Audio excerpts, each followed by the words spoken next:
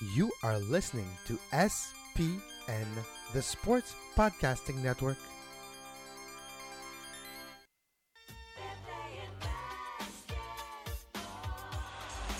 Hey, wow. You know what? The imagination now, everybody has changed. Now they're getting so creative in terms of their thinking and what they can do.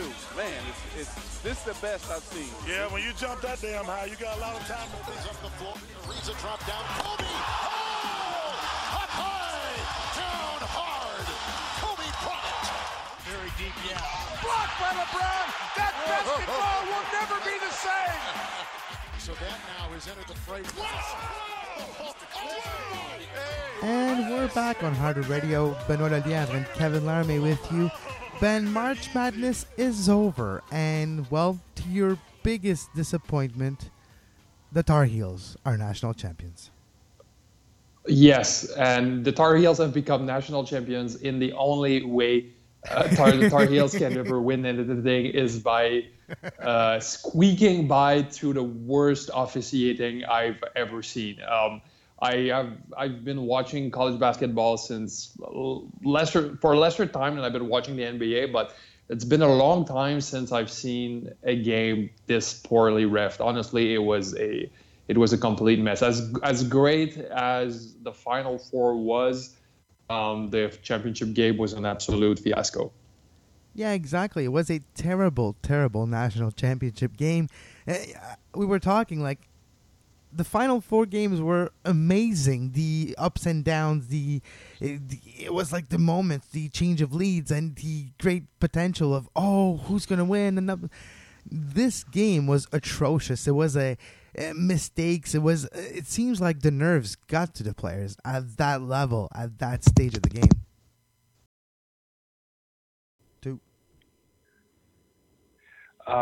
Yes and no. I mean, the game was poorly reffed.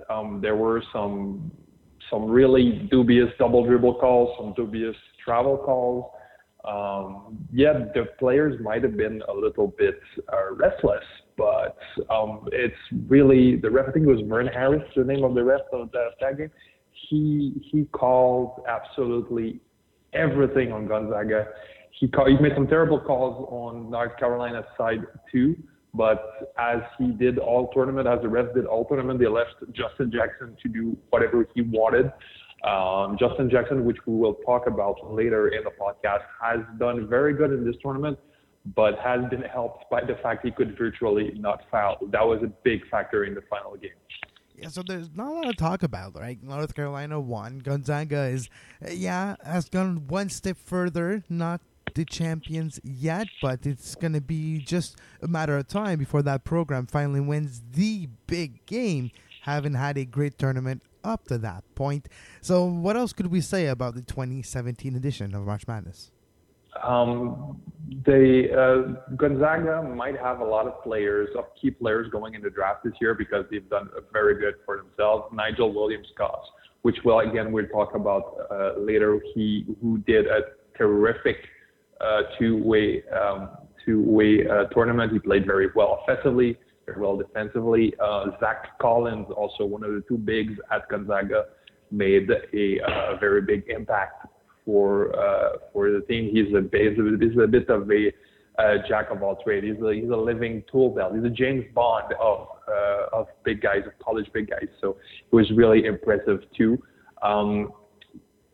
But I think the unsung hero of North Carolina's win was really Theo Pinson. Theo Pinson was one of these kids who came in very highly touted from high school.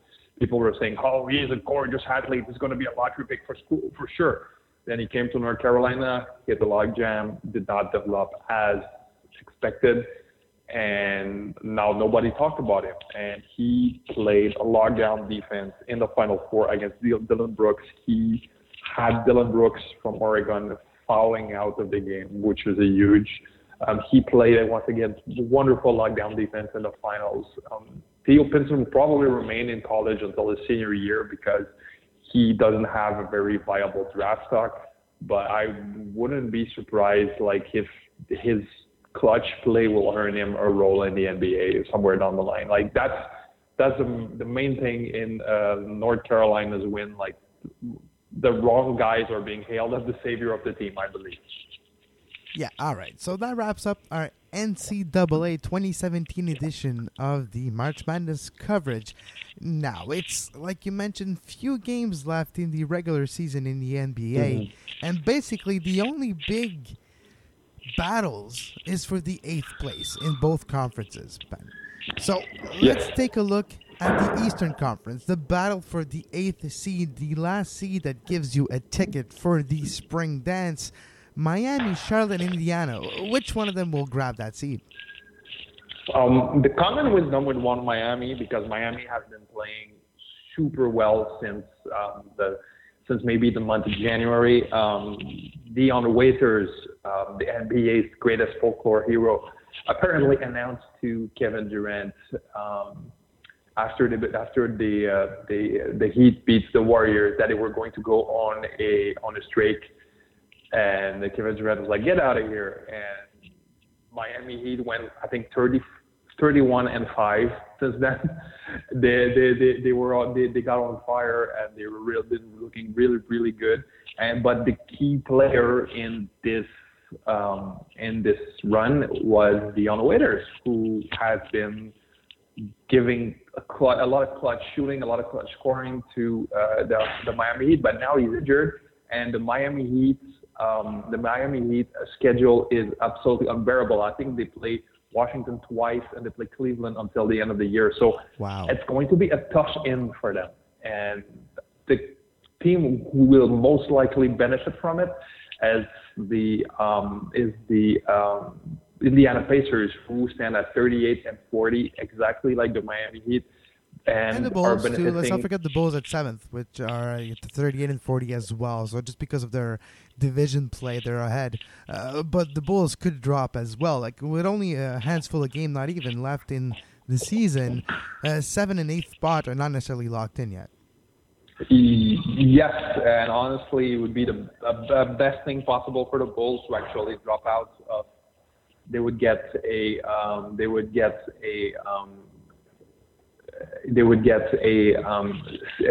lottery pick.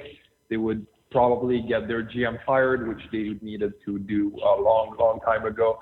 So that would help them. I think, though, that the Bulls and the Pacers are going to get into the playoffs.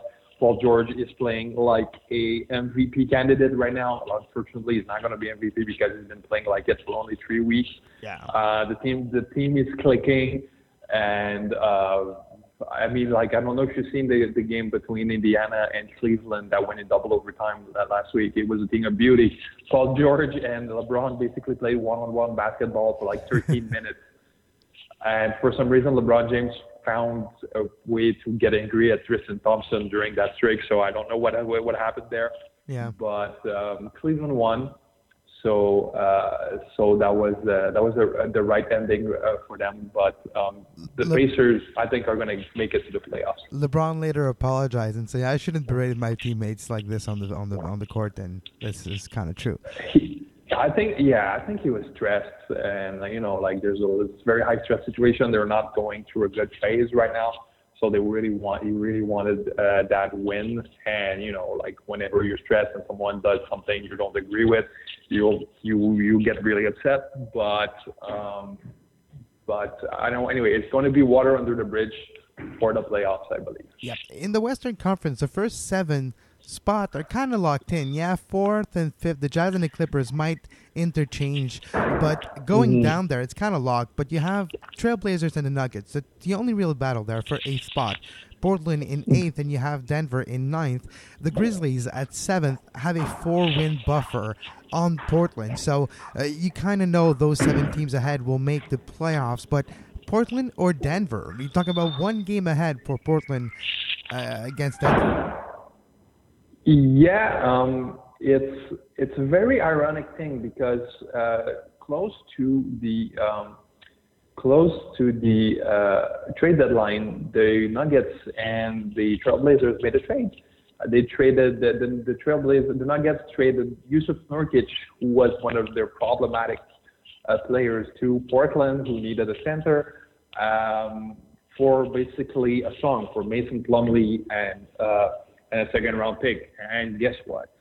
Jusuf Nurkic is a very talented center player. So he was given minutes, he was given an opportunity, he took advantage of it, and now the Trailblazers are in front of the for the 8th seed. But Jusuf Nurkic is injured right now. He's not going to come back before the playoffs. So that trade will have dictated the playoff race for basically the end of the year, and it's going to be very interesting if Portland is going to be able to squeeze it, or if Denver is going to be able to squeeze it, to see how Jusuf Nurkic is going to react the next year. The last game before he got injured was played against Denver, and he wished them a happy summer after the game. So I'm really excited to see which one of these two teams. I think it's the most excited I've been about the 8th seed race for a long, long time. Now, the Thunder are in sixth, and they're going to stay in sixth. They have a 3-game behind off the Clippers, but a 3 games cushion on the Grizzlies. Which brings me to Russell Westbrook. He tied the record of Oscar, forgot his last name, Peterson? Robertson, yeah, he's not a pianist. He's a basketball player. So Oscar Robertson, with 41 triple-doubles in one season. You were talking to me off air saying he's only 7 rebounds away from averaging a triple-double this season. He's going to break the record with 4 games left, almost for sure. How does it define Russell Westbrook, this record this season? I remember us talking about the beginning of the season, how it's no way he can sustain this. That was the only way the Thunder would have been successful in 2016, 2017, is if he sustained the amazing start that he had in the first few weeks. And he did. And that's why the Thunder are 6th in the Western Conference. Yes, absolutely. And he brazenly did. But, what does it mean? What does it mean for Russell Westbrook? One thing I've learned since I researched this is that Oscar Robertson, the year he averaged a triple-double, did not win the MVP of the NBA. Bill Russell won the MVP of the NBA, which I thought was really interesting because it means that it's never been historically speaking, it's always been eye candy, and it spoke of Oscar Robertson's dominance back then, but Russell Westbrook did it in a much more competitive league, and we're considering Oscar Robertson one of the top 10 best players of all time, mostly because he averages triple-double. Is Russell Westbrook one of the 10 best players of all time? Probably not. Yeah. And this is interesting because what does it do to Oscar Robertson's legacy?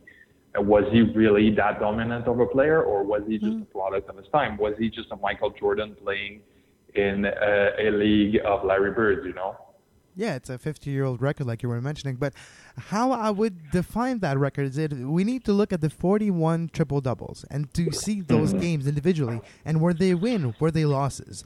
That's what I'm interested to knowing. If the majority of those 41 games where he had a triple-double are victories, are wins, then he deserves to have the MVP. If not, well, was it usually that useful if you're going to lose anyways? You know what I mean? You have to, the valuable play has to come in ways of wins, of points, of your record at the end of the season, not just your individual record. That's an excellent point. I do not know what is the record of the Thunder during these 41 games. I'm going to go check that out.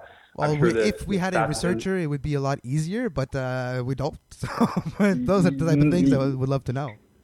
Yeah, no, but I'm curious actually, and I think I'll track that data up. I'll have it for you guys next week. But absolutely. If let's say the Thunder went 33-8 or something like this, whenever Russ had a triple-double, but somehow I'm slightly dubious of it because Russ is having triple-doubles in win and losses, and he cares about sticking it up to Kevin Durant more than anything in the world. So I'll just be curious what path does that lead on. But I'll definitely get that stat.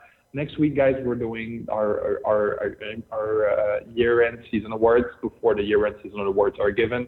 And I'll definitely have that stat in before Russell Westbrook is getting consideration for the MVP. Yeah, exactly, right? Because there's just 6 in the, and you look at the Spurs, which Spurs were, they were considered a top team before the beginning of the season, but with the Duncan retirement and the average basically of age of that team, we were not expecting them to finish second at all. Like we had thought that maybe this was the year where the Spurs will have a little dip, but it didn't happen because of the play of Kawhi Leonard. And maybe that type of player should be considered for the MVP in the discussion, because if not for him, the Spurs might have interchanged place with the Thunder actually in the rankings. Once again, given it's a very good analogy, I haven't thought of this, but yeah, absolutely. Kawhi Leonard has been providing, like I've seen him in person in February. Like I've seen how dominant he can be. I've seen how he can play on both sides of the game. I see how he keeps his teammates involved. He is a tremendous player, and I think he did more for the Spurs that Russell's triple doubles did for the Thunder. But it's not everything of what Kawhi Leonard does show up on the stat sheet, and there's a lot of stat sheets things going on when there are year-end awards to be given, Yeah, exactly. So we'll have next week, like you mentioned, our end-of-season awards, the Hardwood Radio, I don't know, what should be the name of our trophy, Ben? The radio, I don't know, Hardwood Radio Ball Trophy, I don't know. I don't know. We'll give it a name like Stats Geeks trophies or whatever. but we'll give it a name. But that's for sure. Now that the tournament is over, the tradition continues. The prospect of the weekend. It's a NCAA championship runner-up and champion edition with 2 prospect of the week to catch up on the last few weeks. We have one from the champions and one from the runner-up. Let's start with Nigel Williams-Goss from Gonzaga. Nobody knew who the hell Nigel Williams-Goss was before the tournament, the point guard from Gonzaga, and it stems from the fact that he's a transfer. He played 2 years in Washington, did good, not great, but he transferred to Gonzaga last year, and the NCAA rules are very strict about that. You have to redshirt for an entire season if you want to transfer, and you want to have all your eligibility left. Why is it so? I don't know. But basically now Nigel Williams-Goss is a senior age with a junior status. So he has 1 more year of eligibility left, and nobody knew where he come from. And he is a good player. I think that if he comes out in the draft this year, is definitely going to be drafted, maybe even at the end of the first round. But he is a good scorer. He's a terrific shooter. He's a very athletic transition player. It's very important in today's NBA to play good transition game, to run the floor, to be able to pull up on the fast break. These are things that a point guard needs to do right now in the NBA. Nigel Williams-Goss can do these things. And perhaps the most enticing thing I've seen about him was in the Final Four game against South Carolina, where he played gorgeous perimeter defense. Like for people who don't know, like perimeter defense has two main points to it. Like you have to be able to stop your guy at the perimeter at the 3-point line, and if your guy beats you, you have to be able to shade him on the proper side so that your center player or your power forward can block him at the rim. And he was Williams-Goss was playing Sindarius Thornwell, who was the one of the best players in the entire tournament. In the Final Four, he was averaging, I think, 25.8 points a game. And Thornwell kept beating him at the perimeter, but Williams-Goss never ever gave up on any play. He kept shading him into Gonzaga's big Sandro Karnofsky and into Zach Collins, and these two guys just sucked the life out of Sidarius Thornwell. And this selfless team defense is why they won the game in the Final Four. They've been super disciplined, and this all starts from Nigel Williams-Goss's leadership and play calling on defense. He was very mature, and I was not rooting for Gonzaga in that game, but they played such a beautiful Spursian, like playoff Spursian game that I was absolutely concurred when they won it. I wanted them to win the championship game.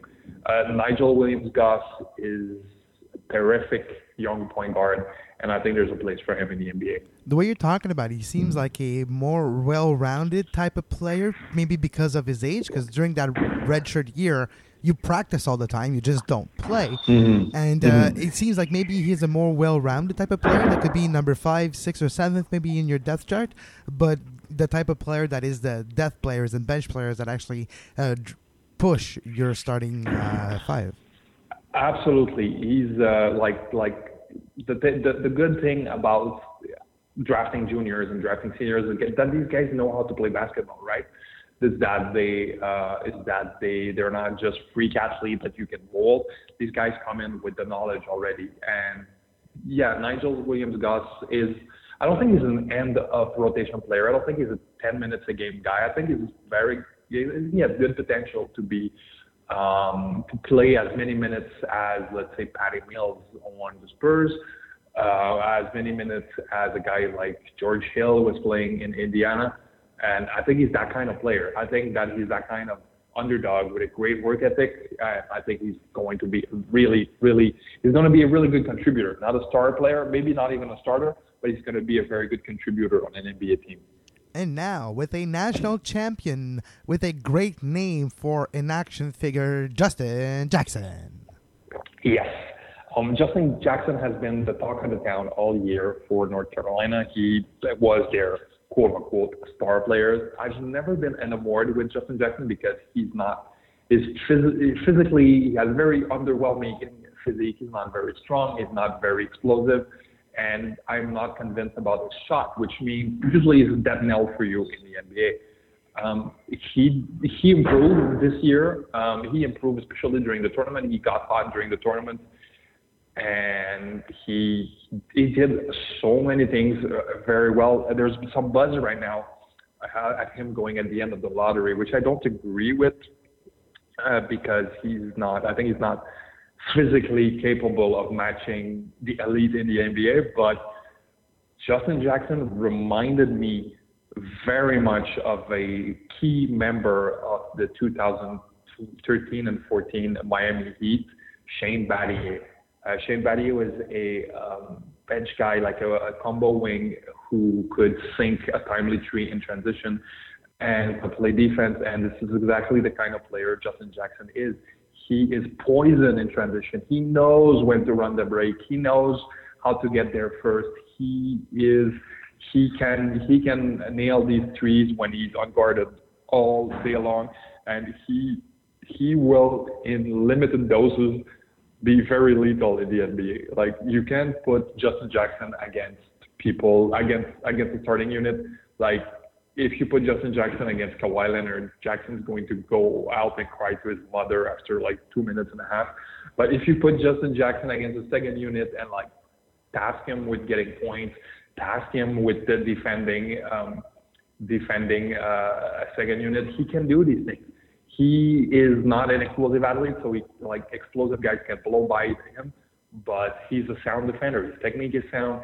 He is smart. He has a good basketball IQ, and he looks like a supervillain from a teenage superhero movie. But Double J Justin Jackson. That's his nickname. Yeah. Double J Justin Jackson. He's really good, and he's not to be confused with our own Justin Jackson, which, if I'm not mistaken, is supposed to go to North Carolina as well. We have a Canadian kid named Justin Jackson who plays basketball, college basketball too. That's amazing. That's amazing. The double J's. It's gonna be. What if he comes back next year? it's going to happen in the NBA at some point, you know. The double J's, Justin's, Jackson's. And it would be a shame if they don't go in the same team.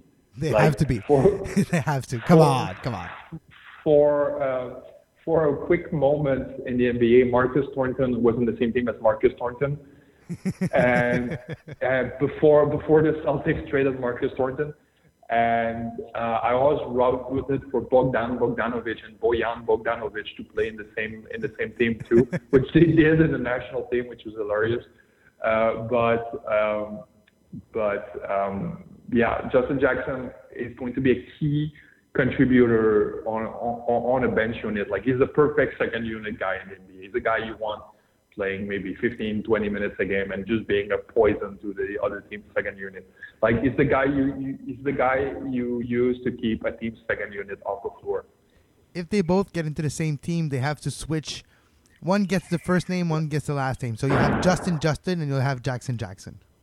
That would be amazing. Or just like call one Justin and you call the other Jackson. Exactly. So one will be Justin and one will be Jackson, and they always send one next to the other. So you read in the back, Justin Jackson.